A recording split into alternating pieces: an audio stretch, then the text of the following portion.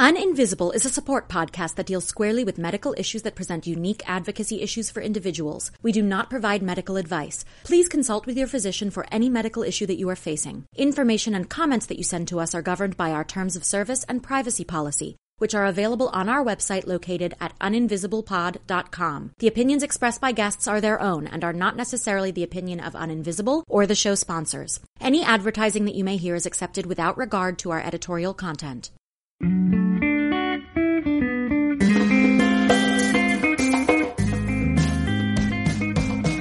Welcome to Uninvisible. I'm your host, Lauren Friedman, and I'm here with my guests to bring you info, insights, and inspiration for coping with, diagnosing, and treating invisible illness.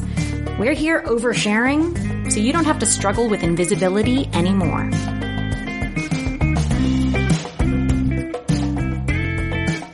Okay, guys, I've cooked up something amazing with my friend Natalie Y. Beavers, founder of Angels of Epilepsy, and it's all yours for free now.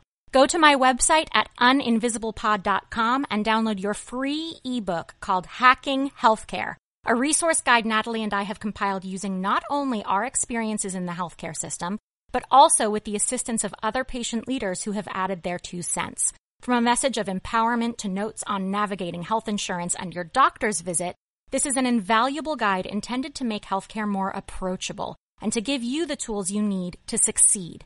This resource has been incredibly eye-opening and important to us, and we hope that with it, you will see real results and improve your experience in the system.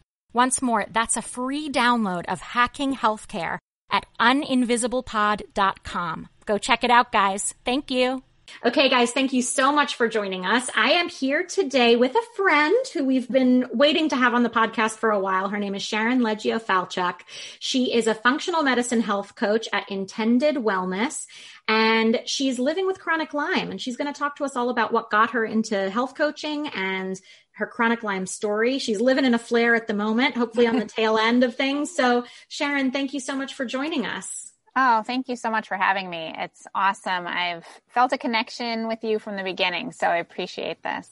And we have our friend Nitika Chopra to thank for that because she actually introduced us. So exactly. We're very lucky to have her in our lives. So, we love to start at the top of the story here. Mm-hmm. And I would love it if you could share with our listeners when and how you first realized that you were sick, that you had something going on, and what you've done to address that and begin treatment since then. Sure. So it goes way back. I mean, I really didn't feel well from the time I was born, but when that's your experience in life, you don't realize that's not normal. So it took me a long time to realize that wasn't normal. I mean, I always knew most of my flares were digestive in nature as a kid. So I was always sort of told that was just the digestion in our family. Like you just unfortunately got the family stomach. But I had other weird stuff too, like migraines when I was in 2nd grade and lots of weird aches and pains and neurological visual stuff. And, so I just kind of went through childhood, was in and out of emergency rooms somewhat. And they always told my parents I must have caught a virus or a bug of some sort, as kids do. So it was just really passed off most of my life that I was sick. And especially once people realized that I was a very emotional person, like I was highly sensitive. So then it always just sort of became that it was in my head and I was overreacting maybe to people being mean to me or, had a nervous stomach or whatever, So you were written off for your age and your gender at that point. Yeah, for sure. Like I was so cute, the little pat on the head, like, okay, just go home and have some ginger ale and toast or whatever, Right. Yeah. The 80s cure-all. Exactly. Which like toast, now that I know that I'm gluten sensitive, would have like the worst advice ever. So it probably kept me in flare-ups longer, the advice I was given, Yeah.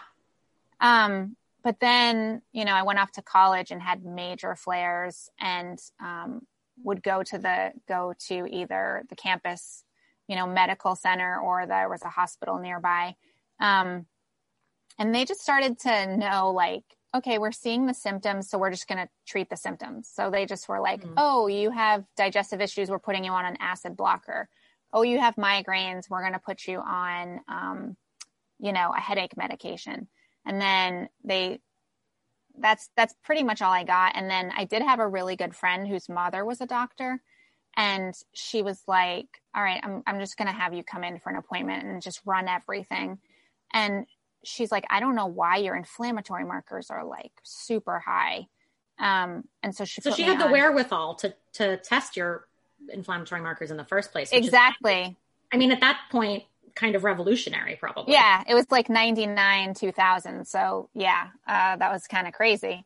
But again, kind of like, I don't know why. So then I had a third medication, which was Celebrex to take the inflammation down, but at least it did sort of break the pattern. Another really interesting thing that happened during that time was, one of my many symptoms was ringing in the ears. And so my mom took me to an ear, nose, and throat specialist. And, again, they did all the testing and they're like, oh, your hearing's perfect. Like there's nothing wrong. And I happened to just be walking out of the doctor's office that day with another, nothing wrong with you kind of result. And this nurse came up to me and she's like, I'm sorry, do you have a minute? And I was like, yeah. And she's like, I think he's available, but there's a doctor I would really like you to meet. And I was like, okay. So she went in and sure enough, he was available and she had me go in and he was an ear, nose, and throat specialist. And I kind of gave him the high level version of what I'd been experiencing, the headaches, the ringing in the ears, the weird stuff.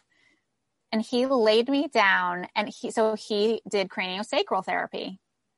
And thank God for this nurse. It's always the nurses, isn't it? It's like, she listened and she said, check with this guy. Like she had the insider knowledge. She directed you the right way. Like, thank you, nurse. Exactly. And I literally was in a position of like 20th doctor who says nothing's wrong with you and leaving the appointment, And my mom was with me and so she had no idea what he was doing. And she's like, I didn't know what he was doing. It was so weird. But when I sat up, it was like I had a new head on my shoulders. Wow. And this was in the middle of Vermont. He was in central Vermont. So you definitely don't expect anything new or cutting edge in Vermont, where I grew up. And I was going to college about an hour and 15 minutes from there in Burlington, Vermont. And so my mom every week would make the long drive up to get me and take me to these appointments. And it was the thing that moved the needle the most for me at that point. Wow. That's all I had to go and on. Totally holistic. Yeah, totally. Like it was literally just manipulation, with this guy's two hands. So that was sort of my first kind of, there's more to this than, I never grew up thinking outside of you trust doctors. They're so better than you. They went to school for so many years. They're the wise ones. They're geniuses. Common narrative that we hear. Yeah. It's totally modeled for us. And then we just kind of run with it ourselves usually. But then, I went through college and all that and kind of continued my roller coaster of flares. I didn't know they were flares. I was just like, this is just me. And then in 2008, I had my son. And, thinking back on it, my pregnancy was very difficult. I had serious morning sickness. Like I had to go on short-term disability. Wow. Yeah. I could not stop vomiting. And I also bled and I wasn't supposed to. And I had all these kind of weird difficulties. And then he was born and had severe jaundice like I did when I was born. And I was like, oh no, he's like physically like me. That can't happen, because I was born with digestive issues basically. So yeah, that started the real journey of like putting pieces together for him that then started to put some pieces together for me. So I was just like, the doctors are like, no, nothing wrong with him. Like they did all the tests and I'm like, and you were smart enough to know that like, you're not going to be told the same thing twice as well. I wasn't going through this again. I just knew like, I don't care what I have to do. I'm not going through this again. So, when they told me that there's nothing wrong and nothing I should do, I'm like, well, does it matter what I'm eating since I'm breastfeeding? And they're like, that's not going to make a difference. Like we did. God. They're like, it was like this old gastroenterologist, this old guy. And they're like, we tested him for dairy allergy. It came back normal. Like there's nothing. And I was just like, okay, I left there and I'm like, I'm just doing what my mother instinct tells me to do. Yeah. Yeah. So I cut out dairy, I cut out soy, and he like finally started to gain weight because I had to take him every 2 days to be weighed because he wouldn't gain weight. Like it was scary. It was really bad. Very stressful. I had serious postpartum anxiety. Sure. Yeah, it was awful. And then I think because of the kind of the stressful new mom experience and you're not getting sleep and all that, within a year and a half, a little closer to 2 years, after he was born, I just completely crashed. I also am almost 100% sure that I was reinfected in my yard. I got bitten again by a tick. As an adult. As an adult. So I think my childhood issues with Lyme, I lived on Long Island and had ticks on us a lot. And we never knew that they carried disease back in the early 80s. And we had moved away from there by the time they figured it out. So nobody ever put those two things together that I lived on Long Island. But you had these problems from birth. Do you think that was something that could have been passed to you from your mother as well? Mm-hmm. So I think there's two things. I think there's two possibilities, which is one, I was born with compromised digestion, which then affected my immune system to be able to handle the bites, or that there is Lyme in my family line that was passed to me and then I passed it to my son. Because, I mean, we know that the Lyme bacteria is ancient. They found it in the Iceman in the Italian Alps had the Lyme bacteria in him. What? I had no idea about that. Yeah, Otzi, the Iceman. Yeah, and so when they found it, it's actually we've gained a really important piece of information about Lyme from him, because though they don't think it caused his death, he had been like, my son now studied Otzi this year, which was really interesting. Wow. I'm like, tell your teacher he had Lyme disease. Like nobody wanted to hear it. But yeah, it's not what killed him. He got attacked, they think, by maybe somebody who was trying to steal his stuff. But they now understand that the Lyme bacteria can cause osteoporosis within months of being infected. So that's really what they learned, primarily from finding it in Otzi, is that like the Lyme bacteria, goes into the bone and what it does to the bone. So, wow. So yeah, I think it's a really old bacteria. Of course, things mutate and change over the years. We have, stronger versions of it. We have different tick-borne illnesses than maybe we had before. But I think the problem is, I think a lot of people probably carry the bacteria, and then it's all about environment and things that happen along the way that make it maybe, your body loses having the upper hand over it. We have so many assaults on our system now, from the toxic foods to the constant EMFs to all those things, that the body just says, you know what, the scale is now tipped out of balance and the Lyme gets a chance to kind of do its thing. And then getting reinfected, getting an extraneous illness of some sort doesn't help. Have you had your son tested for Lyme since all his stuff started? Yeah, I haven't. That was one of the biggest decisions I made. I was really tempted because, again, he had not just the severe jaundice, he had nursing issues. He had weird neurological stuff. He couldn't stand loud noises or, bright lights. Wow. There was definitely stuff that pointed to it. And I had talked to my Lyme doctor, and I was like, okay, if I found out he does have it, what would I do?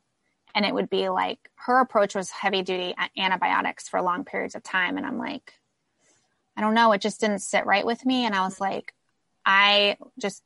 what would I do differently if I knew he had Lyme? Well, one, it would cause me severe angst. It would cause me. And is it worth the anxiety? Yeah, that it would cause me so much pain. And I think, as I talked to you before, I think a lot of us have Lyme. I think that for me, whether I know if I'll ever be cured of it or not, I may not ever know that.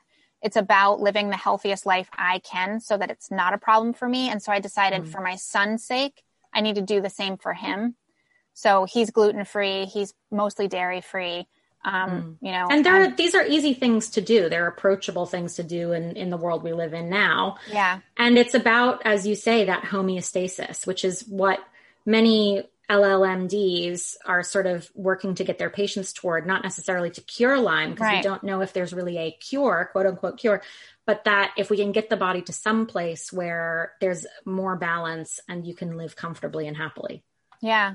I mean, I think that then that's what it took a lot of mindset work to get to that point, because it really scared me for a long time. And then I was like, you know what, I have this information. And if God forbid at some point he starts to show that he's really sick in some way, then I know that I can go to that first.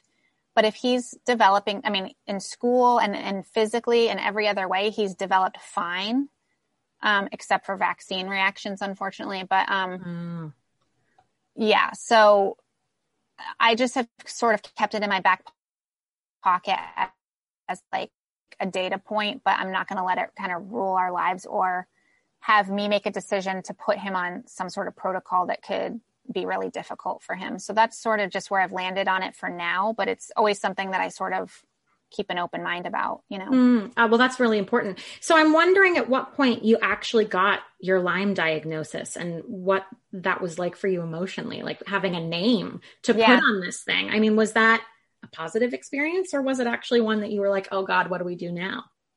It was a mix. Yeah. So I will never forget it. So again, it was 2011 and I had a small toddler at home and I couldn't get out of bed and I was going down the drain really fast. I couldn't digest my food. I lost like 25 pounds in a month. And my heart rate was always super high. And I had no control over my body. Like it kind of going down fast. And, I'm here in the Boston area. I went to, more than 15 doctors here, every specialist, some like 2 rheumatologists or 2 endocrinologists. And all of them were like, there's nothing wrong with you. And, there's nothing wrong with you, even though you feel like shit. Congratulations. Thanks so much, guys. I'm like, a fun pastime for me is going to the doctor. I'm just here for, Yeah, for shits and giggles. Yeah. Exactly. It's just a fun pastime I've picked up. So I got the whole year just to new mom who's just tired and great. Oh, that's really wonderful. So then they were writing you off because you're a mother. Yeah. Fabulous. Okay. Yeah. So, you look, and the whole you look fine thing, which is awesome. And so there were actually 2 doctors out of the 15 plus, they were women, of course, who said, I believe you're sick. One was an ear, nose, and throat doctor, and the other was an endocrinologist. And they're like, I believe you're sick. I just don't have the tools to figure out what it is. At least someone was able to say it. Right. And I was like, well, that's all I want to hear. Like, all I want to hear from someone is, I believe you're sick. I don't know why. You don't have to have all the answers. Just don't pass me off and tell me I'm crazy. Because all of them were trying to give me anxiety meds and send me to a psychiatrist. Oh, my God. Which I did because I was so desperate. I'm like, the anxiety medicine, unfortunately, did nothing for me. Going to therapy was a helpful thing. I had to find 3, and I didn't go to a psychiatrist in the end because she just kept trying to put me on psych meds. But, so I kind of was like, okay, I'm not going to get an answer. I do have to share my experience with an infectious disease doctor if it's okay. Yeah. Just for anyone who is going through this experience right now, to not put up with this sort of treatment. So, the last doctor I saw was an infectious disease doctor. And I remember going in there and it's like in the bowels of the hospital, like it's down in the basement and they keep they keep all the infectious people like far away from everyone else. It's like the dregs of it's the basement. So I'm in there and I'm like looking around and it's like this just super dreary, awful, office. It's like a holding pen and they call me in. And, they were like, you're so lucky you're getting like this fellow, whatever. He's really great. So he comes in and he looks me over and all that. And it's not really sort of half listening. And then he's like, you don't seem sick. The only thing I can think of that sort of moves around like that in the body is HIV. So thank you for freaking me out about that one. So he's like,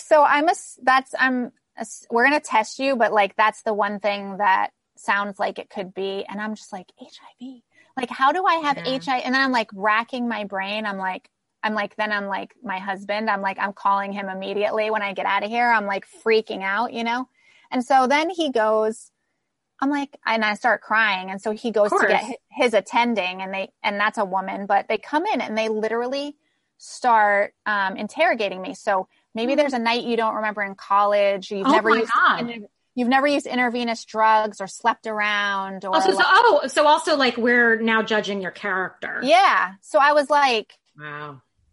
I just left there. Literally, I was shaking in the car. I called my husband. I'm like, do you need to tell me something? What have you been doing? Like, I was like totally freaked out. That's unacceptable, isn't it? Oh my, it's abuse. It's straight up abuse. And I know that I'm not the only person. Even if you had HIV. Right. No matter what, you don't, even if that was the news they were going to deliver to me that day, you don't do it in that manner. No. You know what I mean? And so I just want people to remember not to put up with that sort of. But also to understand that the symptoms of Lyme disease, I mean, it's known as the great imitator. And it sounds like one of the diagnoses that it could very easily overlap with is HIV, because this is something that is attacking your immune system and manifests in numerous ways. Yeah. Yeah. It's a multisystemic thing that kind of one day you have maybe blepharitis in your eye, some infection in your eye. And then the next day you have an infected toe. Like that's just the way Lyme works. And it's the way HIV works. And that's the reason, like when I thought I had candida overgrowth, my father-in-law, who's a gastroenterologist, was like, no, only cancer patients and people with HIV get candida overgrowth. And I was like, well, I'm pretty sure I have it. So yeah, there was just all these misconceptions about Lyme, and that, like you said, the great imitator. So sorry about the roundabout way to get back. No, gosh, don't apologize. It's horrible that you had to go through that. And I think it's important that we hear these stories, because that's the whole point, right? You know, that like, we need to understand that like this happened a decade ago. Yeah. Well, and what's happening now in many cases is just as bad. Yeah. So like, unless we're talking about what's actually happening, we're never going to change it. Right. We need to be vocal about it, because and through my work with my clients, I'm sadly not the only one who's been treated that way. It's a common story.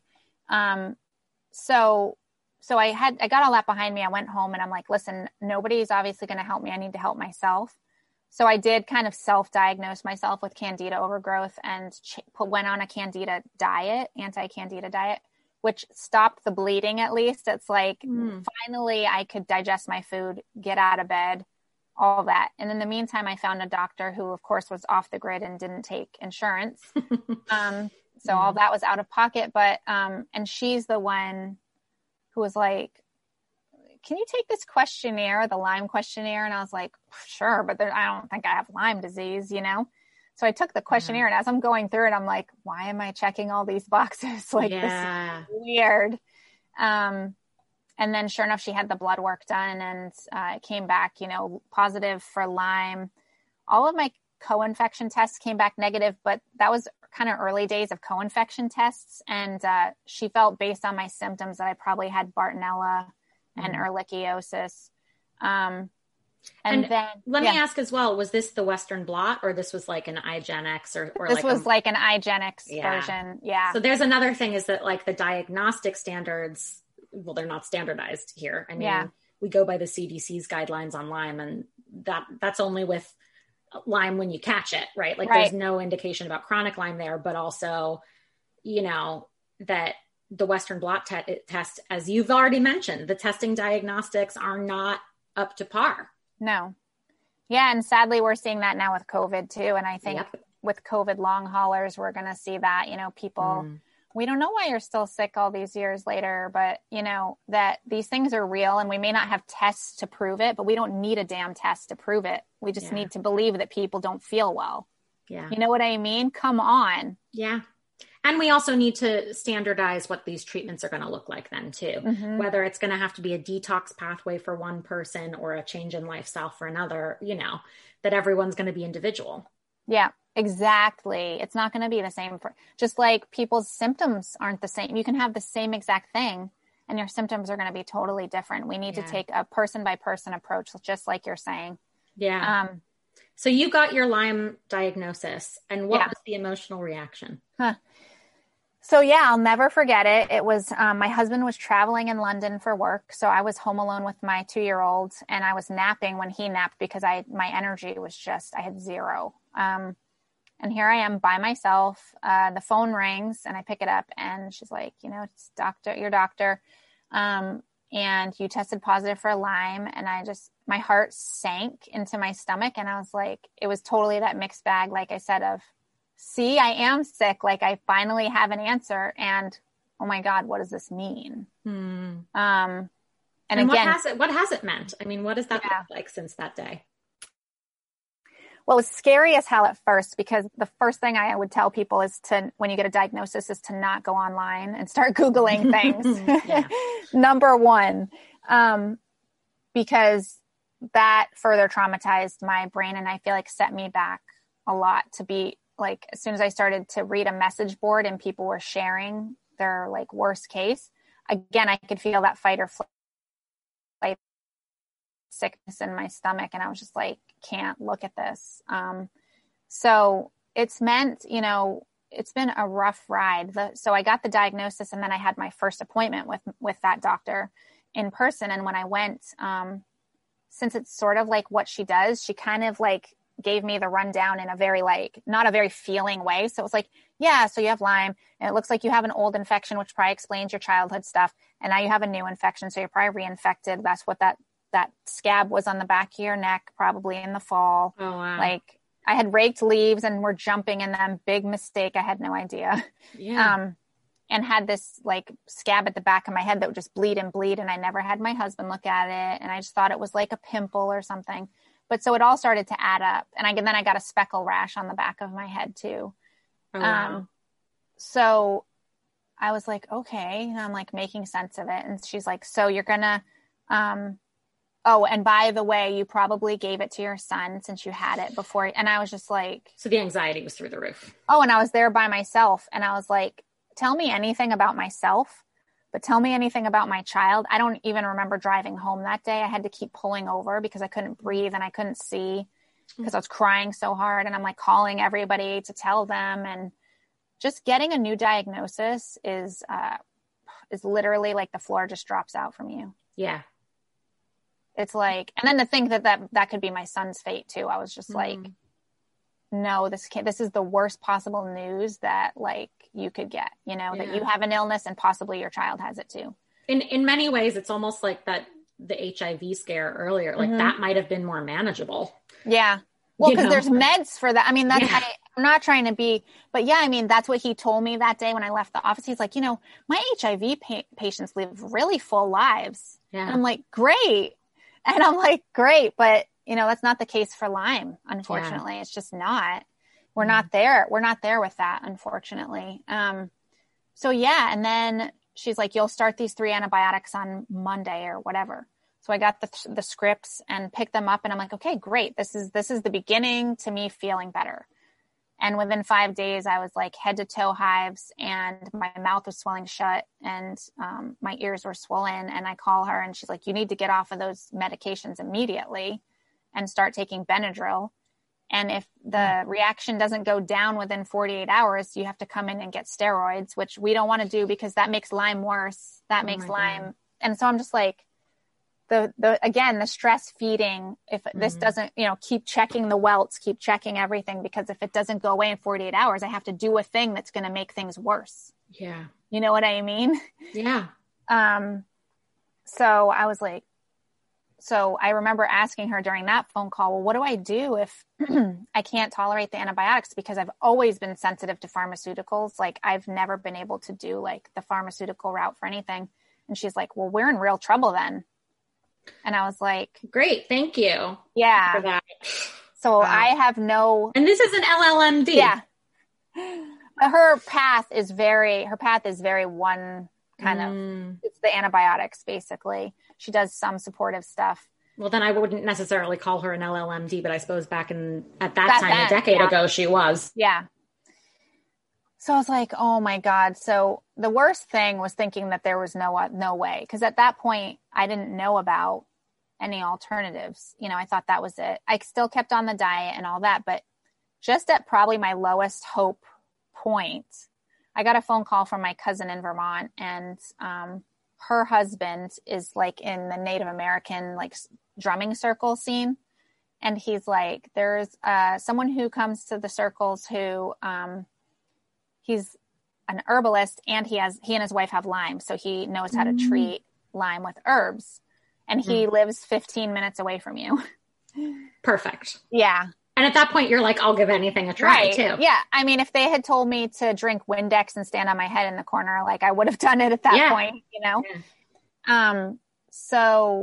So I made an appointment with him and I went and we talked, and he got it at such a level because he and his wife had lived it. Their dog even had Lyme disease, chronic Lyme.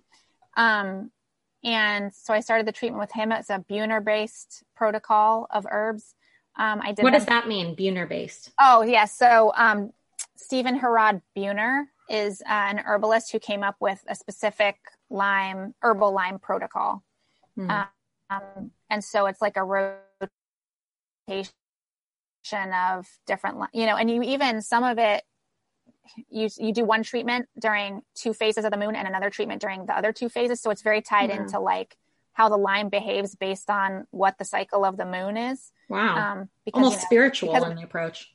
Yeah. And also just that nature, I don't know if you've noticed this with yourself, but like full moon, sometimes my symptoms are worse. And again, I see that in 2 ways, that parasites and animals and things are more active during a full moon. Yeah.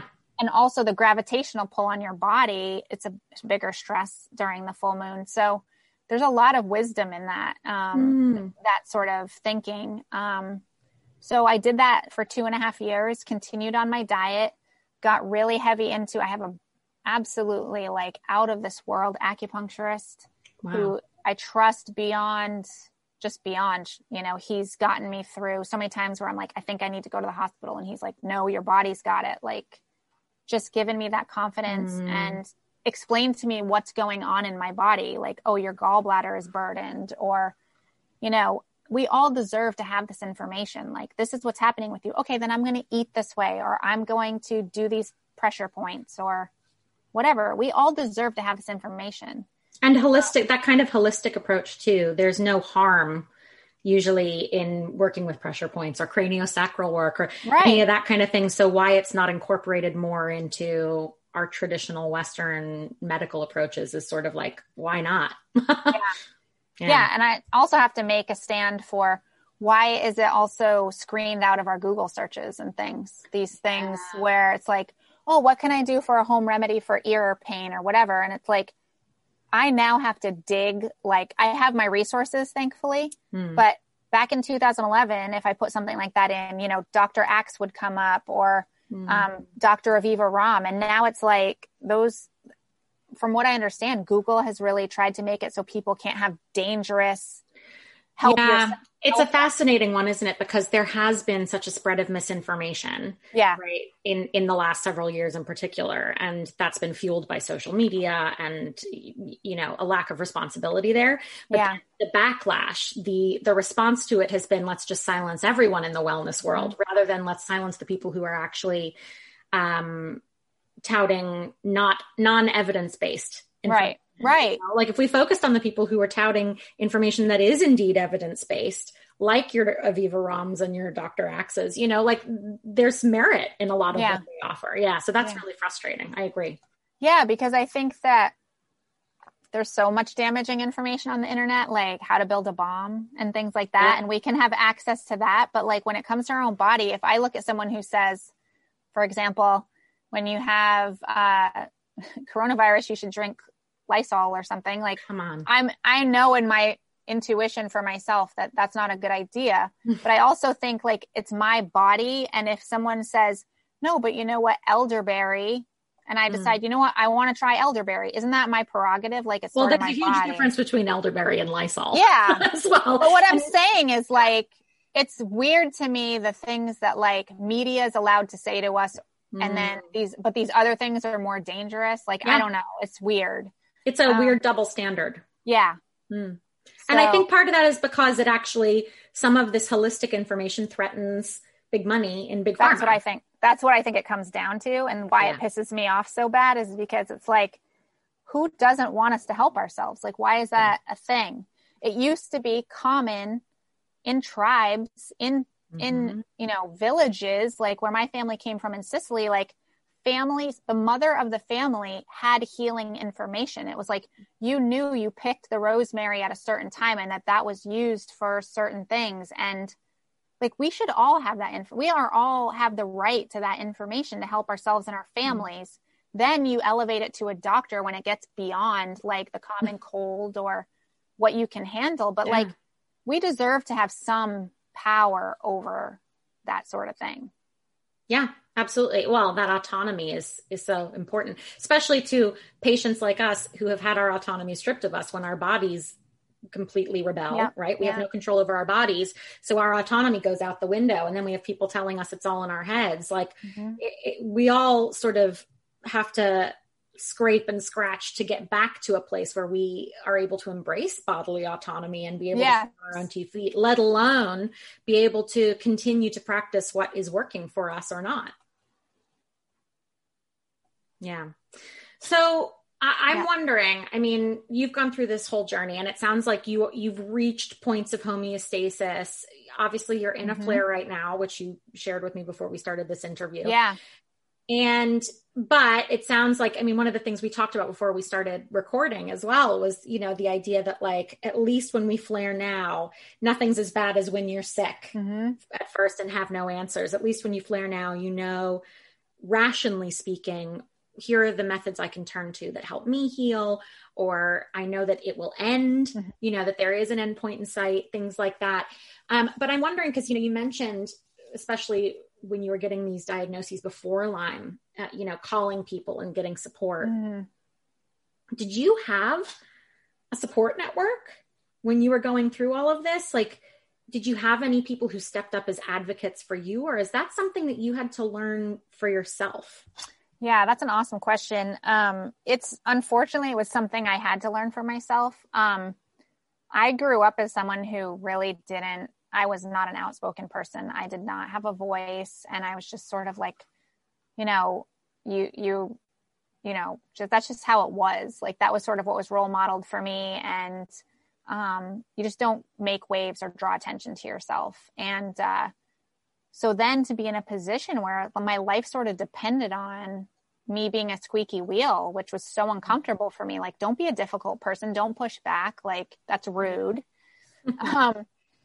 But I realized pretty quickly, like, nobody's going to do it for me. Actually, quite the opposite. People are trying to quiet my screams for like, I need help. And so, thankfully one of the real kind of lighthouses for me was I did along the way get some numbers of people who had been through a Lyme journey and were doing better. And so, you know, those were everything to me, because it was like people who were like, oh yeah, I had, you know, like it's almost that unspoken thing of like, yep, I know what it's like to like say goodbye to your child when you put them to bed at night, because you don't know if you're going to see them the next day. But now I just want to tell you, like, this one woman was like, you will get through it. Like, you will. She just kept saying to me, like, you will get better. I really believe you will get better. In many ways, this is addressing what you mentioned earlier about there having to be mindset shifts, right? That is really directly related to a decision that you make to survive. And I'm sure that there are people who get beaten down so many times that they no longer prioritize that decision. But it sounds like that was a decision that you made and had to make. Yeah, it's weird. In order to get where you are. It's weird. As kind of quiet as I'm, so not quiet. People would laugh to hear me say about that I was. Well, it's funny because I know you now. Like, I get it, but I'm also like, Sharon, sitting quietly, just taking it. Yeah, like, no, that is so not going to happen ever again. And especially then when I became a mom, I became a real like pit bull. But yeah, I mean, it's weird to think back on, but I have seen. There was something inside of me, as quiet or whatever as I was. I think it's from my dad's side, really, because my mom is more of the quiet person and my dad is an Italian, and he kind of just like doesn't take crap from people. And so that side of me really had a chance to come out, and he's also extremely like stubborn. So like when he puts his mind to something, he's going to do it. And so I'm so grateful for that, because as much as people told me this, or you should do it this way, 'cause again, that's the other thing about having an illness is everyone has their advice, right? Well, if you don't do this, so many people came to me and was like, Sharon, if you don't do the antibiotics, you're going to die. And I'm like, you don't understand. I can't do the antibiotics. So you telling me that I have to is really cruel because like, I can't. And well, you're going to end up at least in a wheelchair or something, you know? And I'm just like, and I would, unfortunately, a part of your brain holds on to that. That's why I'm telling people out there, be careful what you say to other people because that'll stick because our brain is wired to save us, to protect us. So it's going to hold on to the scary information to prevent it from happening. So like, just be very careful with your words, with people, you know, when you are on the other side and you're now helping someone in a new position of diagnosis or early in their journey, because it makes such a difference. But yeah, I'd seen people along the way, in my own family who didn't have that like sort of sureness and stubbornness that like, I'm going to figure this out no matter what, and I'm going to get help no matter what. And they kind of surrendered to a life of a lot of illness and a lot of difficulty. And I just decided, I just feel blessed, I guess, that I have that determination because I know it's not possible for everybody. Yeah. And so I look at people, whether I'm health coaching them or it's in a personal respect, who can't do it. And my heart hurts for those people because I know they would if they could. Wouldn't we all believe in our wellness, and wouldn't we all never give up if we could? And there's so many factors that impact that, and it's not just financial. Sometimes financial has nothing to do with it, although unfortunately it has a lot to do with it for many.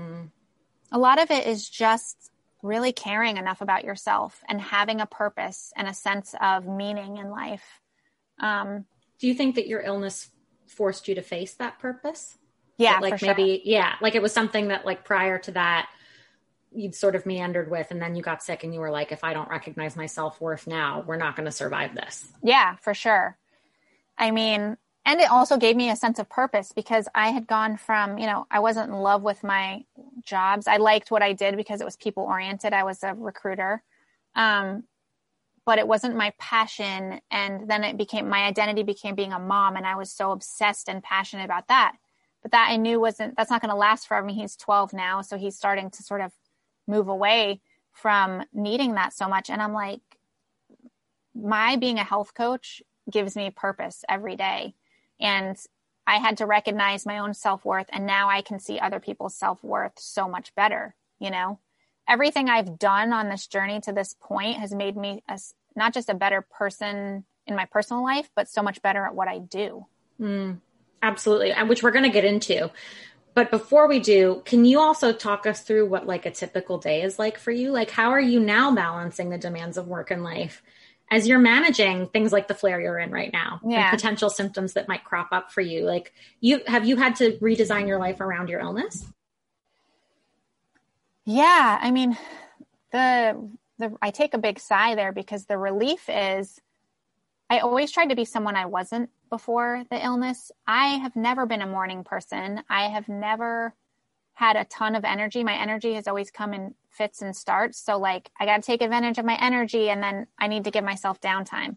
But I always just tried to plow through and pretend that wasn't who I was because it was shameful for me. I was like, how am I related to all these super hard workers in life and people who live their life in a certain way? And I couldn't be more different. And so I tried to not be that way. I kept, right. Yeah. And then I kept paying for it. It's like you push too hard and then recover. Yeah. Suffer, recover. Then you need more time to get back on your feet to be able to do it again. I still get in those cycles where I'm like, I'll just kind of look over your shoulder. Like I'll just do one more thing.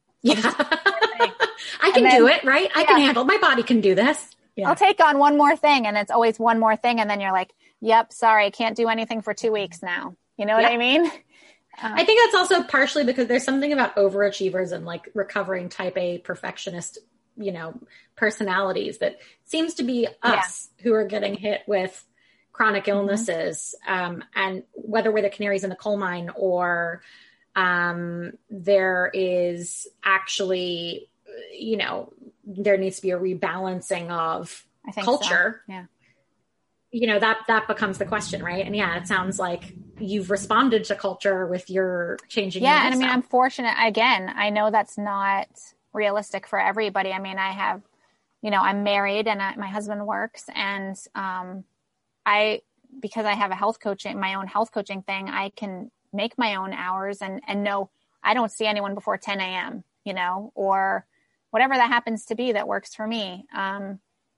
Is a luxury that I know most people don't have, but I feel really lucky for that, because I mean, otherwise the way I was living my life before was just, it was keeping me sicker. I have to admit, me trying to fit, into this society as a highly sensitive person. I think what you said about type A is right. You take the dangerous combination of, say, a perfectionist who's highly sensitive.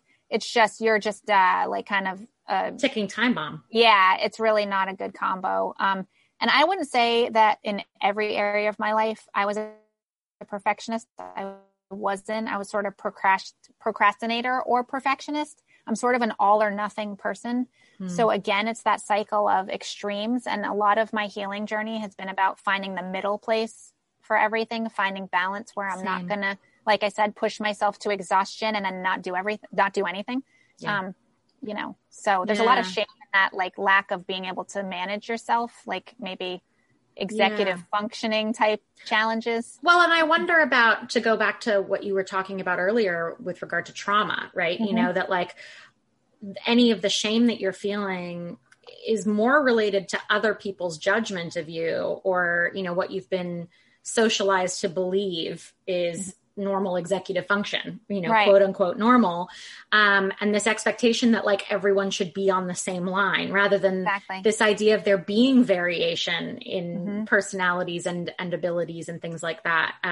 We think of the dichotomies of able-bodied and disabled, but there's never any space for anything in between. Exactly. Which is exactly what we explore on the show, but that you're sort of, you've had to challenge yourself to think outside of that, but now it's the work of the rest of our society to do that, isn't it? And I'm wondering, because you also, you've told us about a number of instances when you had to justify the fact that you were ill to people who didn't believe you.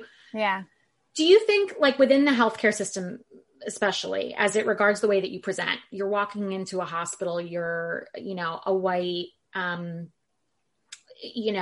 female presenting woman walking into these operating rooms or treatment rooms. And do you think your circumstances might have been different if you'd been male or if you'd been a person of color? Do you think, or trans, or, any other kind of presenting identity might have slowed or quickened your diagnosis? That's an interesting question that I think about a lot. I think for sure someone who was a person of color or transgender would have probably been even worse treated in, say, that infectious disease appointment. Yeah. I mean, that was atrocious enough for me. So I can only imagine how probably that white male doctor would have treated other. Else. Yeah. So I'm sure I had it better than some. I don't know if maybe being a male would have helped me some in that specific situation, especially. I hear of plenty of males who in the Lyme community who are treated pretty similarly to how I've been treated. But then again, with a lot of these illnesses, way more women have them. So that's the tricky thing. What do you think that's about? Is that because more women are coming forward? Or is it because more women are more susceptible? Because we don't know. Yeah, I think it's a combination of things. I think women tend to talk more about how they feel, whereas men tend to push through it more or just, try to man up, quote unquote. But I do think that women, again, I think there's definitely a hormonal role in there. Our hormones really they fluctuate all month. I mean, everyone's hormones fluctuate all the time, but the way in which that our hormones affect our immune system and affect kind of the harmony of our ability to kind of fit within the rubric of society. Yeah, that too. I think that's part of it. I think that's a big part of it. Yeah, I think, and I know I don't like to say, I was kind of hesitating to say, but I feel like we are more feeling people. And I know, again, that's sort of a stereotype, but I feel like we take on more of the stress and the anxiety, the suffering of the world, I would say. I think that's like the mothering, nurturing side. And I think, again, as that doesn't sound so good for like, I guess a feminist perspective, but I think it's true. I think that we feel a lot more. And again, that's why I've gotten into mind body medicine. I think our emotions, our past traumas, I think all of that stuff lays the groundwork for how healthy we're going to be later in life. Yeah, absolutely. So for these people who are experiencing inequity in the healthcare system, including you, would you say that, racial inequity, gender inequity, sexual identity inequity in the healthcare system is its own public health crisis aside from the Lyme crisis? Are you kidding? Yeah, absolutely. I mean, it's an epidemic. I mean, it's frustrating, isn't it? Because it's that you're already dealing with an epidemic when it comes to something like chronic Lyme, but then you've got the extra epidemic layer of your identity, right? Which anyone who's entering the healthcare system with its biases is going to encounter, but it makes it even harder to get that diagnosis and to get that treatment, doesn't it? Yeah, exactly. And I feel like, again, I've tried really hard to see the silver lining of the of the pandemic. Sorry. I've really tried to see the silver lining of the pandemic, and I am remaining hopeful that one of them will be that we will realize exactly how bad we've been treating patients of all walks of life, but especially the underserved populations and minorities and those most marginalized. Yeah. I mean, that is you look at the numbers of people who are dying. It can't get more obvious. I mean, how you can't ignore that. For me, the real awareness started to come when I discovered the shocking percentages of women of color who die after childbirth. Yeah. I was like, I was going to mention that because that's where it's also very obvious. Yeah. I mean, when I found that out, I was so mad. I wanted to like scream. Like I was so mad and upset. And I'm like, how can this really be? I think so many of us, we're just so clueless. Like I literally, like we live in our own little white world or whatever. And like, you don't even give some of these things a thought until for me going into the health coaching world, where I was now aware of sort of these statistics and the population at large instead of on a smaller scale. And I'm just appalled. Like that should not be. It took for news stories like that to come out. It took someone like Venus Williams to almost die after childbirth to bring this to light. Cause literally like the world's greatest athlete. We had to watch her almost die. Like almost die after having a natural experience of having a child, which they should know. You keep an eye on a mom in a certain way, especially women of color tend to have, I think, more, from what I understand, maybe more of these postpartum issues. Well, that's also because they're not being taken seriously by their doctors. Yeah. So, well, and I'm wondering then how you got into health coaching, because you're now an active health coach, functional medicine forward. How did you arrive at that place? Did that come out of your experience directly? That you met functional medicine and it was part of your inner workings to find homeostasis, and now you want to offer that to other people? What does that look like for you in practice? Yeah, exactly. I mean, I couldn't have said it better. So, along the way on my own healing journey, because I had such a sort of, everybody was aware because I became such a mouthpiece about not being taken seriously and how I had to go sort of an alternative. I found, like you said, a Lyme literate doctor, but then even from that had to deviate. You know what I mean? I really had to like forge my own path, which was so out of character for me at that point, that then I just wanted to tell everybody, like anybody who came within my range, I was like, do you know about Lyme disease? And I would like, let me tell you. But it's weird because part of my journey was completely flipping my house. So I ripped out like anything toxic, like carpeting. I just like went crazy to try to make my home environment as conducive to me healing as possible. Yeah. And so some of that was, having contractors come in. I had a plumber come in. I had literally all these different people come in, and every single person, I had someone come clean the vents. Like all Which these everyone things. should do regularly. And Please. It's not hard I had to do. no idea. I had no idea. And not hard to do. It's really not. Like once every year or two, have these people come blow out your vents and do it when you check your fire alarm batteries. Yeah. I mean, you have to do it. And so I had all these different people coming into my house, and every single person, I'm like, just so you know, I'm doing this because I have Lyme disease, and gave them my like little spiel. Every single practitioner or every single worker who came into my house was like, oh, my mom has Lyme disease. Oh, my sister has Lyme disease. Oh, my wife has Lyme disease. And this is back near Boston. So you're still on the East Coast, like on the Eastern Seaboard. Yeah. Yeah. Right outside of Boston. So yeah, it's a real problem here. Obviously the Lyme and the ticks. And, but then see, cause I was new to living here, I didn't realize what a problem it was. And so to talk to literally every single person who had come to do work in my house, that they had some direct connection to Lyme disease, I was like, okay, this is a much bigger problem than I realized. And people just started calling me. They're like, well, can I have your phone number? Can I have this? And so people were calling me, and I was happy to give them hope and tell them about my story. But it, like you touched on so importantly, like what you need to do is not necessarily what I did.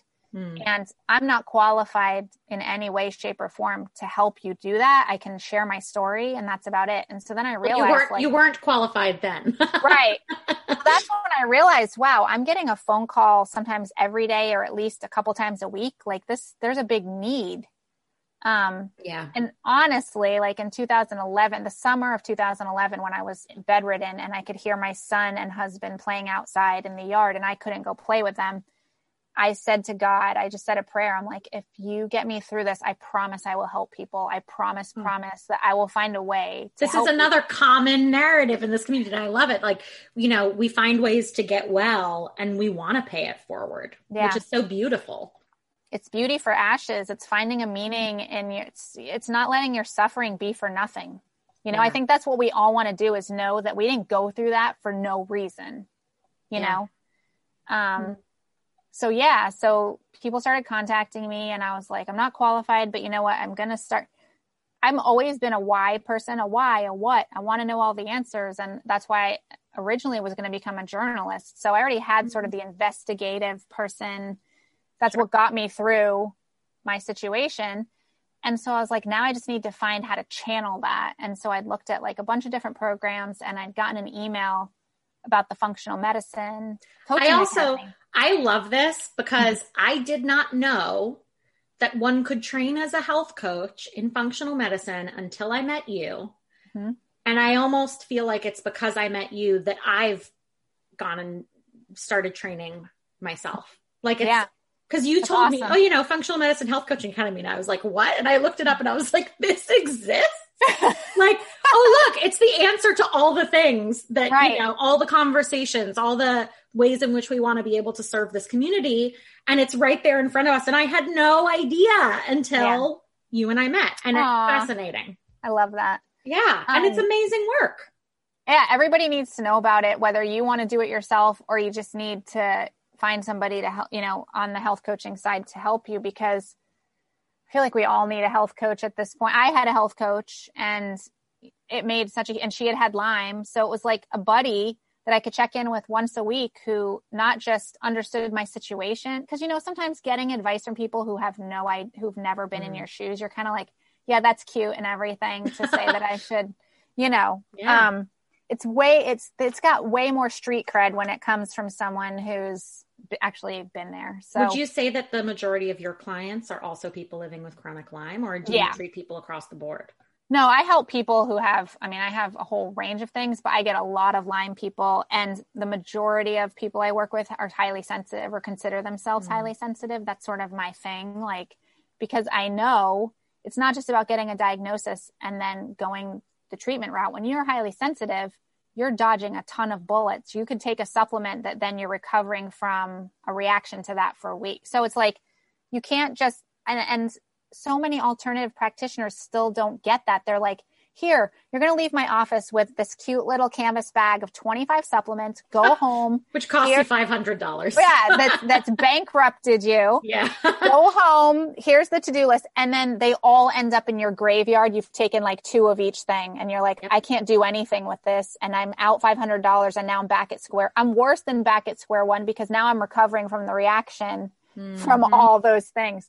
So that's why I specialize really in helping those people in getting back in tune with their intuition and being able to go to a doctor and say, we plan for their appointments ahead of time. Okay, what are you going in there really wanting to get from this appointment? And like, what are your hard no's? Like, because you can get talked into stuff really easily. Like, you can go in being like, I'm not buying 5 supplements again. I'm just not doing it. And then you walk out and you're like, why did I just do that? It's like buyer's remorse, you know? And you can't return supplements either. Yeah. I mean, once you crack the seal, forget it. That's it. And some of them like each are like $50 or $100. And you're like, it's no joke, you know, it happened. I know so many people who go down that road. And, so yeah, it's a lot of Lyme people, a lot of highly sensitive people, but anyone really. But I feel like, you know, once I decided the functional medicine route, because the reason I went that way is because that's what helped me heal personally, is I had kind of taken that naturally on my own. My intuition said, okay, you need to change your diet. You know, the 5 pillars of functional medicine were the things that I depended on, which were nutrition and sleep habits and movement, like not exercise. I could not exercise. That is for damn sure. I still am not at a point where I can full out exercise. And also, if you walk every day, that's enough. Nobody needs to do HIIT workouts. Thank you. Oh, and since you said period, I do want to mention too, women have to be mindful of where you're at in your cycle about what kind of level of exercise. I mean, we've just got it all wrong for women. Like nobody's taking into account like that each week we're a little bit different because of our, you know, hormones, and like that we need to be really adjusting our foods, our movement, all that based on that information. And it takes just really what I'm doing with people is bringing them back to them home to themselves, because you can't continue to go outside of yourself looking for information and looking for the answers. To a certain degree, yes, but not 100%. You have to be tuned into the messages your body is giving you real time, you know, all the time, to say, sometimes we need to test for certain things, but like a lot of the time your body will tell you this is not working. This is not, you know. So it sounds like your role is really in not only encouraging what holistic methods might be complementary to someone's treatment, but also from a practical point of view, pre-planning for these doctor's appointments, you know, figuring out which doctors we need to see, but then also from an emotional point of view, being able to provide that very vital support and, as you say, help people get back to themselves. Yeah, it's really about tuning. And that's why I really have focused in on mind-body medicine, is because, again, I feel like along with it complements the fact that I feel like the real epidemic in our society is 2 things. It's trauma and it's loneliness. You know, it's that lack of connection. And when you're traumatized, it doesn't matter if you're in a room of people, sometimes you can't connect. So it's like those 2 things, you know, and now we're at, I would say, a real huge, you know, high point of loneliness. It's just been exacerbated because of the epidemic. Or I keep saying that, the pandemic. Well, the pandemic is an epidemic. Yeah. Because we're going to have long COVID. Yeah. And, you know, like this is, that's correct, actually. So it's not actually a mistake. It's actually your intuition being like, I actually see where this is going. Yeah. I mean, and again, what it's done, we already had a huge mental health problem in our society. And that's another reason that I got trained during this time, because I'm like, this is needed now more than ever. These techniques that people can carry with them anywhere to navigate the stresses of life, because you can't avoid them. They're going to keep happening, obviously. We couldn't have predicted this big one this last year. The presidential situation was a big stress on people. There's things that we're just not going to be able to control. And we need to be able to change the way that our bodies react to them. Yeah. And it very much feeds illness. I mean, we look at the ACEs studies that show that adverse childhood experiences a lot of times leads to chronic illness later in life. So we need to start giving people the tools to heal traumas and then to also real-time manage stress so that it doesn't tip the scales into expressing a disease state. Yeah. I love that terminology you just used, expressing a disease state, because that really is about understanding that like the disease is not you. Mm-mm. Which I really think is important. So given your experience as a patient within the healthcare system, as someone who is coaching other patients in the healthcare system, are there ways that it's working? And we talked a little bit about some of the ways in which it's falling short, but I would love for you to like pinpoint for us, like what are the advantages and disadvantages of this current U.S. healthcare system? Okay, so the advantages are, I think, we have a lot of really smart, well-meaning people who go into the medical field, whether that be to be a doctor, to be a nurse. But then what I think happens is we are in a system of teaching these people in a way that's broken. So I think they go in with the best of intentions. I think that we could have some of the most amazing doctors between the technology and the advances that we have access to. There's so many things that are like, should be putting us at an advantage and should be putting us in a really good place. But then we're still teaching people to do things the same way. So the fact to me, when I read about sort of that the system is still sort of a hazing type situation where it's like, you have to stay up all night and you have to, and it's like, we don't even allow pilots to fly planes past a certain amount of hours. Yet we're going to put someone up all night and have them cut into somebody. You know, like I went in for an emergency appendectomy and the guy is like 2:00 in the morning and the guy was like, this is like my third tonight. And I'm like thinking, have you slept at all? And you're going to like cut open my body? Like, yeah, not okay. No. So like, why do we have to make doctors inhuman? Right. Like it encourages them not to treat people as humans. Right. It's the opposite. It's like we haze them like they're going into the Marines. Yeah. And then there's just that disconnect. Then they're traumatized from their experience of becoming a doctor. And they're also then raised up on this pedestal in their own mind. Like, well, I went through all that. You should have respect for me. And I know better than you. And it's like, we've created the monster that is hurting us. Yeah. You're the first person who's really pinpointed that in all the time I've been doing this show. And I think you could not be more correct. I couldn't agree more.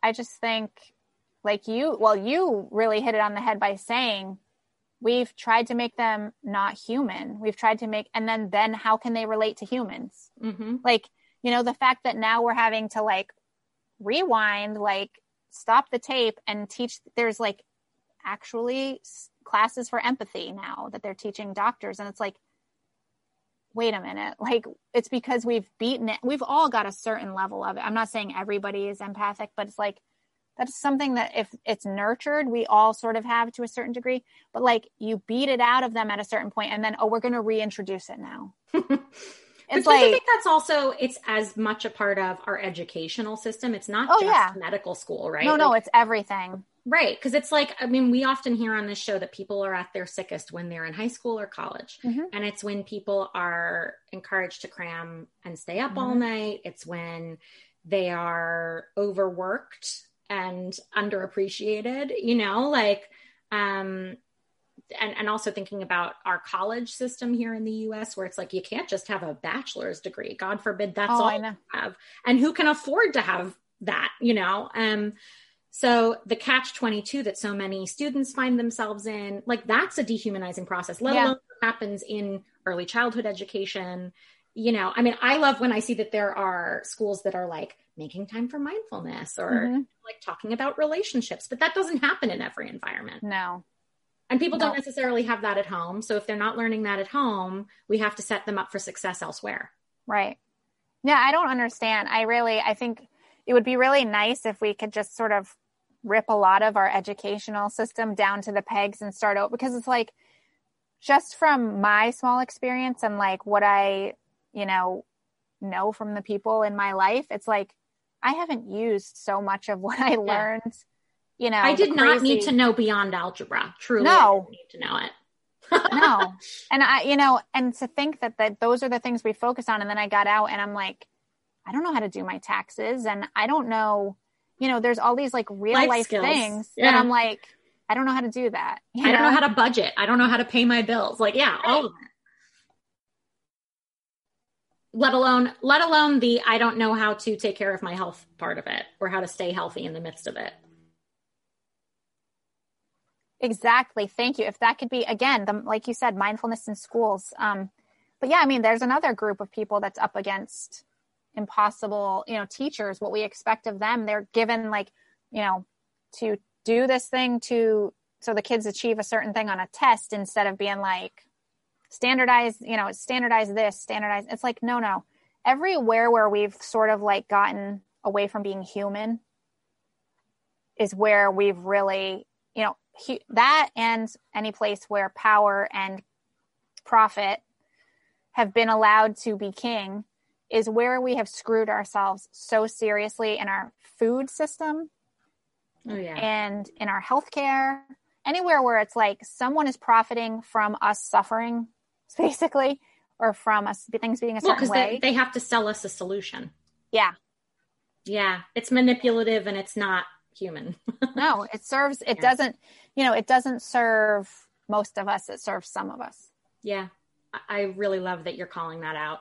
So I'm wondering, given all of your wealth of experience, right, as a patient, as a coach, if you're meeting a new client, for example, and maybe they suspect they've got something off, maybe they're living with chronic Lyme, maybe they're diagnosed or not, but they're living with some kind of chronic something. We know that they're unwell. What are your top 3 tips for someone who is coming into this world and like joining the Spoonie crew? It's a good question. So top 3 tips. Wow.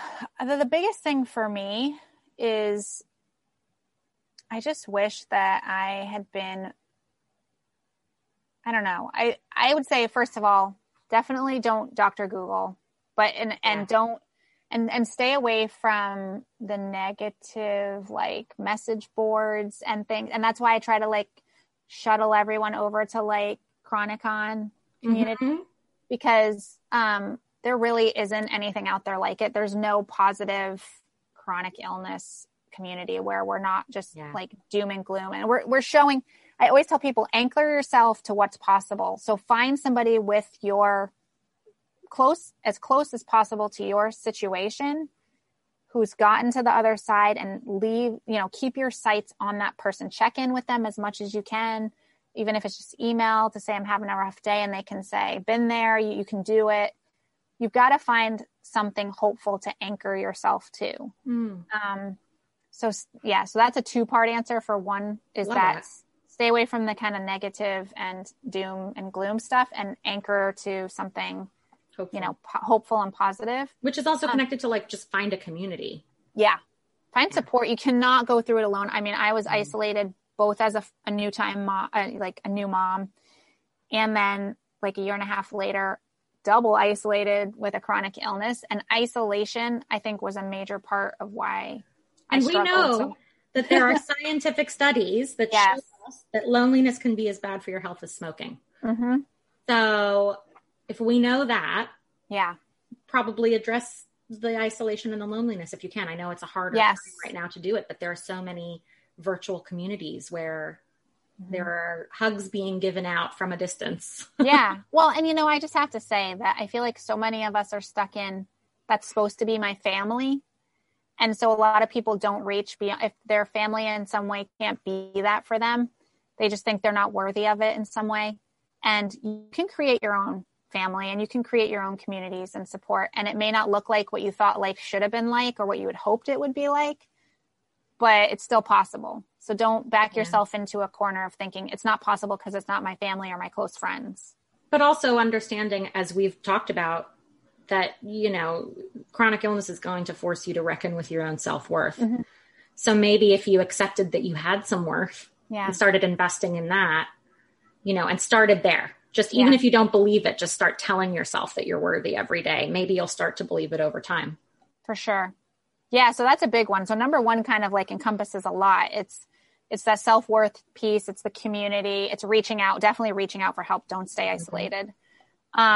Secondly, I would say go back to the basics, really. I mean, especially I tell this for my highly sensitive people, drink enough water, get enough sleep. I know if insomnia is a problem, be gentle within that process itself, because the more that we sort of stress out about it and beat ourselves up about why can't I,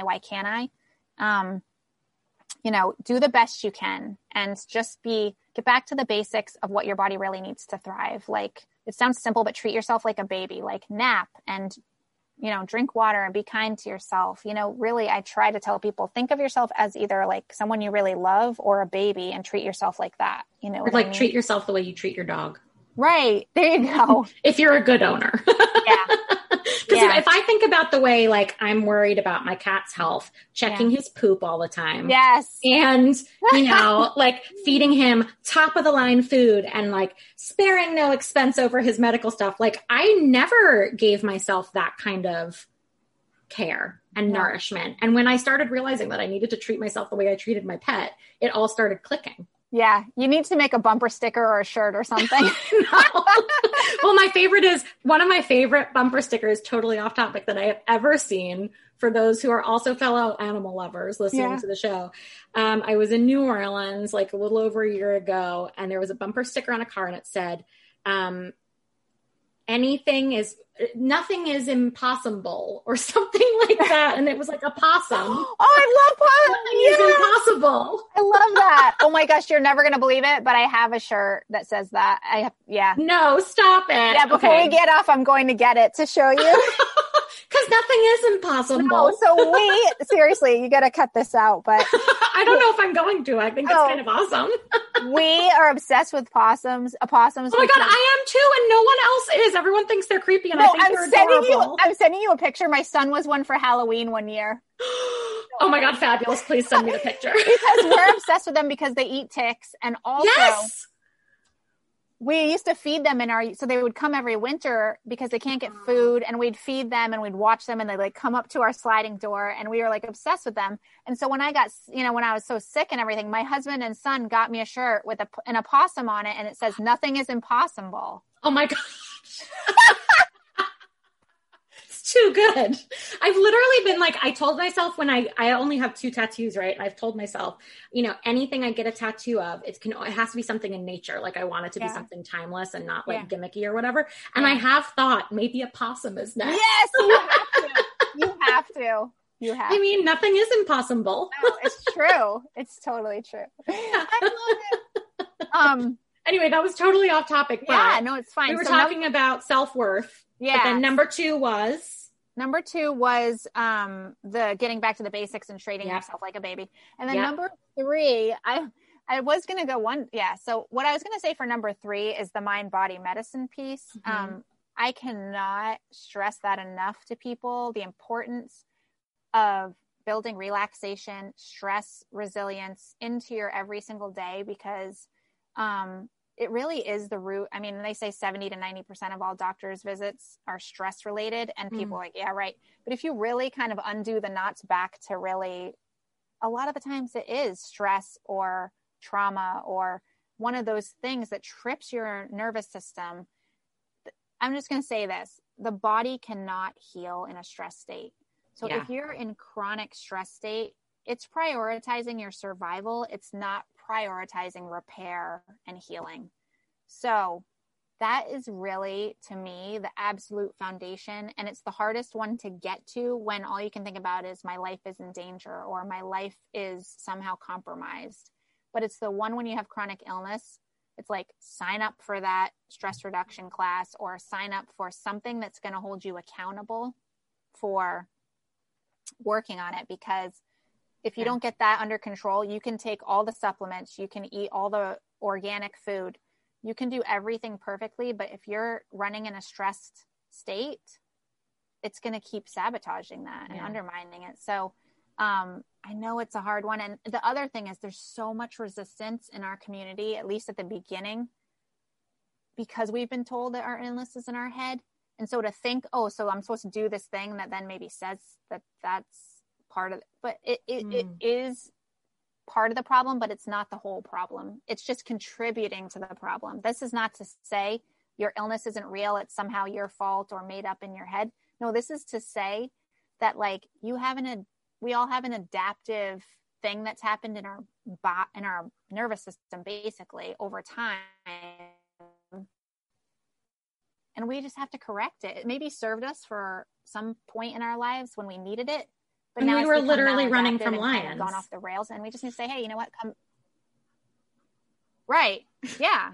And a lot of that, I mean, that's where I could go off on a whole nother tangent about epigenetics, but you know, people who are descendants of Holocaust survivors or people, I mean, generational trauma is real. Yeah. That's one obvious one, but like, there's all, like you said, at some point we were all in, I mean, we were in some sort of danger at some point, I mean, for me, nobody thinks about it, but like in Sicily, like there was extreme poverty, there was natural disasters. And then there was like the northern taking over there's just all this stuff that nobody even thinks about in their own history that when you learn it, you're like, oh, I understand now why I don't trust government, or I understand, it's like, oh, that makes sense. You know what I mean? It's very real. And if you unravel it or at least get to the source of it, it's just about going, oh, that exists. Right. And sometimes it's as simple as knowing, and it can help shift your mindset. It's the shifting because, the people that I run mind body medicine groups and they're like, I can't stop my thoughts. And I'm like, nobody can. Like, we're not supposed to. It's about noticing what you're doing and being like, oh, but I could make a different choice. Like just stopping it and just redirecting. It's not about being we're never going to be like, not have scary thoughts or not have stressful things, but it's about redirecting. And then that sense of self-efficacy. Oh, I can do something for myself. And then there's not that helplessness that keeps us feeling unsafe throughout life. I love that. What about 3 things that you turn to light yourself up? 3 things that despite your maybe lifestyle adjustments that you've had to make around your diagnosis, that you turn to when you need a moment of joy. It can be like a comfort activity or a quote unquote guilty pleasure. Although the more I ask this question, the less I believe that a guilty pleasure even exists, because pleasure is pleasure. Right. But something that you indulge in to make yourself feel good. Where are the places you turn? So one is definitely, I'm super obsessed with my culture, which is being Sicilian American. And so anything I can do that has like this whole pandemic, I've been just lost in I was supposed to go to Sicily over the summer. So, oh man. Yeah. So I'm just lost in all Instagram, every videos and pictures. And that just lights me up when I see Sicily or Italy, places I love. So, and I then again with the culture, I've done a ton of, ancestral research, and I've done a ton of, I've learned cultural dances and, strangely enough, the tarantella, which is a traditional Southern Italian dance, was taught or was used to heal from the bite of a tiny, tiny spider, a tiny arachnid. And when I learned that, well, of course, because the name, oh my goodness. So when the first time I was in class with the folk teacher, and she's telling the story of the significance, and I started crying. I'm like, you don't understand. I'm here because I have Lyme disease, and I'm here to do this cultural dance that's supposed to heal you from the bite of a spider. And it was just so powerful. And then she explained that it wasn't really, after a while, it wasn't really believed that it was the bite of a spider. It was that women felt so oppressed that they were in this state. And I'm like, either way it works. Right. Trauma, which may have led to why they were so sick from the bite of a spider. I mean, to me, it made perfect sense. So anything cultural in my cultural, I love that. And then, definitely, my son makes me, anything, he always lights me up. The days this pandemic has been so hard and he's been homeschooling. It's he's my motivation to go outside every day. And he's been my motivation actually throughout the whole journey, because I just wanted to get better. Even the days when you said self-worth is so important, but also something outside of yourself, because sometimes you can't find the motivation for yourself. you just can't. You're like, well, you know what? Sometimes we all have those days where like, whatever, the world will be better without me, or what does it really matter, or whatever. Yeah. But like, I always had him to be like, well, I matter to him. Yeah. And I want to be better so that he can enjoy life with me and I can enjoy life with him. And, so yeah, he's really a source of joy for me, a source of purpose and meaning. And his outlook on life is just amazing. And since we are on the topic, I just want to add that a lot of us feel so much guilt as parents of parents with chronic illness. And at one point on my journey, when I was feeling particularly guilty, really, really bad, my health coach said to me that she had coached somebody with MS. And at one point, that was, a long time ago, her grown daughter, she was talking to her and she said, I know my mom felt really bad about being sick for most of my childhood, but she's like, it taught me so much empathy, and it taught me to like really slow down in life. And like, I thought about it and I was like, my son always had my undivided attention. It was just that we were like laying around a lot, like reading or doing puzzles, and we didn't go out and do a lot of things. But like, he always had, like, he was always happy, and it was enough for him. And I didn't feel like it was enough. Like, I should have him in all these groups and doing all these things. Social pressure. Yeah, exactly. And it was enough for him. And he is a really, like, the number one feedback we get from all his teachers is that, like, when there's a new kid, he always jumps to volunteer to help them, find their way around, and that he's like super sensitive and empathetic to people. I'm like, maybe that wouldn't have been the case if I hadn't gotten sick. So yeah. I just want to. I like to think you would have raised a pretty empathic child either way, but still. I hope so. But, it could be a sore point to touch back on of guilt. And I could look at all the things that I didn't do, but it could also be like, you know what, like we've had a lot of we've found joy despite the situation. So definitely him. And then the third thing I would say that I always reach to definitely is all my mind body practices. I mean, when I'm really struggling, which I have been this last month, like you said, I've been in a flare, and sometimes my mind will start to go like, oh God, how long is this going to last? And and then I'm like, nope, I just need to do the things I know to do. And at some point the wave will be over. I will be on the other side of it. And so I just always reach to those things that, like meditation and tapping. I love tapping. And just things that bring me back. It's hard because when you're sick, sometimes being in your body, you like don't want to like do things that bring you back in your body. But it's amazing, all these years of doing this work, I still find things where I'm like, you know what, I'm not accepting that, I'm resisting it, and I'm having to do that healing work of, well, can I just accept that this is where I am and love myself and not see it as like you're going against me. There's always work to be done there. And every time I do it, it's like, I always see it as like a video game. It's like, I've leveled up. Like I got through this. And like we were talking about before, it's given me actually better tools to work with the people I'm working with too. Well, and it's also making me think about your relationship with your son. Like, what better way to model self-worth and self-love than by walking the walk and talking the talk? So your son is seeing you react to yourself, find love and compassion for yourself. And he's learning that because he's watching you do it. Yeah. Yeah. And when I don't, he calls me out because he's like, Mom, you would have told me to like be this way with myself, be kind and gentle. I'm like, you're right. Thank you for calling me out on that and keeping me honest. It's true. Yeah. That's gorgeous. Yeah. Yeah. Okay. So what is your ask for listeners today? What can they do to support you and your community in the work that you continue to do? Yeah, I'm just so passionate about getting the word out about mind body medicine because, again, regardless of chronic illness, physical or mental health, I really think it's the healing we all need right now. Especially, I feel like if you think you had never been traumatized before, we're all collectively traumatized by this pandemic.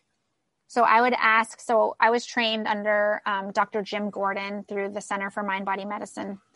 And I would just ask people to go check out what he does. I mean, he's worked in Gaza. He's gone to, Sandy Hook where there's been school shootings. Wow. He goes wherever there's a need to help heal the trauma, to help people cope. He goes to, Native American reservations, and he literally goes anywhere that it's needed with his teams. And his motto is teaching thousands to heal millions. So I've gone through other stress reduction groups and done all these things. And a lot of them are very proprietary and like, you know, kind of like, this is our information. He's like, just get it out there, disseminate this information as much as you can, because he knows that's how we're going to heal the world, is by teaching people how to help themselves. And then they can teach it to the next person. And then they can teach to the next person. And then it's just going to have this massive ripple effect where we all can help manage ourselves and help other people. And I'm just so passionate about that. I think if we can learn these tools and then share them with other people, whatever the powers that have so much control over the things that we don't in life, again, the food system, the whatever, we're going to be able to like better navigate those situations. Because we can't necessarily always stop them. I mean, we're trying, right? We're trying to stop, you know, racism, and we're trying to stop all these things. But while we're still in the thick of it, these things may not change in our lifetime. We have to learn to be kind to each other and to help one another at the smaller level. Grassroots. Yeah. So that's what I'm passionate about. And, you know, anyone who wants to talk to me about that, please reach out. I mean, talk about having a purpose, huh? Yeah. I think that's what we all have a role in it. Like, don't think that you or anyone listening is any less important. Everybody, we can all do this. It's something we really are called to do. Yeah. I love that. Okay. So what's next for you in your advocacy journey and in your wellness journey? Yes. So in my wellness journey, you know, again, every time I have a flare up, I kind of start to reevaluate. And again, this time I've really gotten back to the mind body. It's what I needed and it's what I'm teaching. So it's kind of like that usually happens, right? We teach what we need. So I think I told you right before my first kind of 8-week group, I started in with this major flare up and I'm like, oh God, am I going to be able to do this? But I'm like, no, this is good because it's helping me remember why these tools work and why they're so powerful. So I'm just planning on upping my mind body medicine game personally. And then it kind of translates into what's next for me professionally, which is I've started these 8-week mind body medicine, stress reduction, and trauma healing groups. And so I'm just going to keep doing them bang, one right after another. Right now, I'm only doing one at a time because I want to try to focus on the people I'm working with in those groups.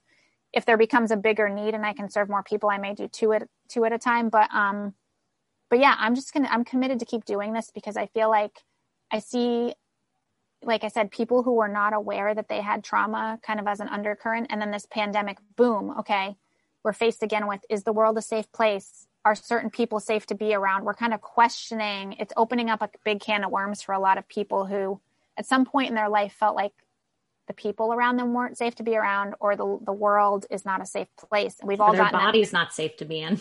Exactly.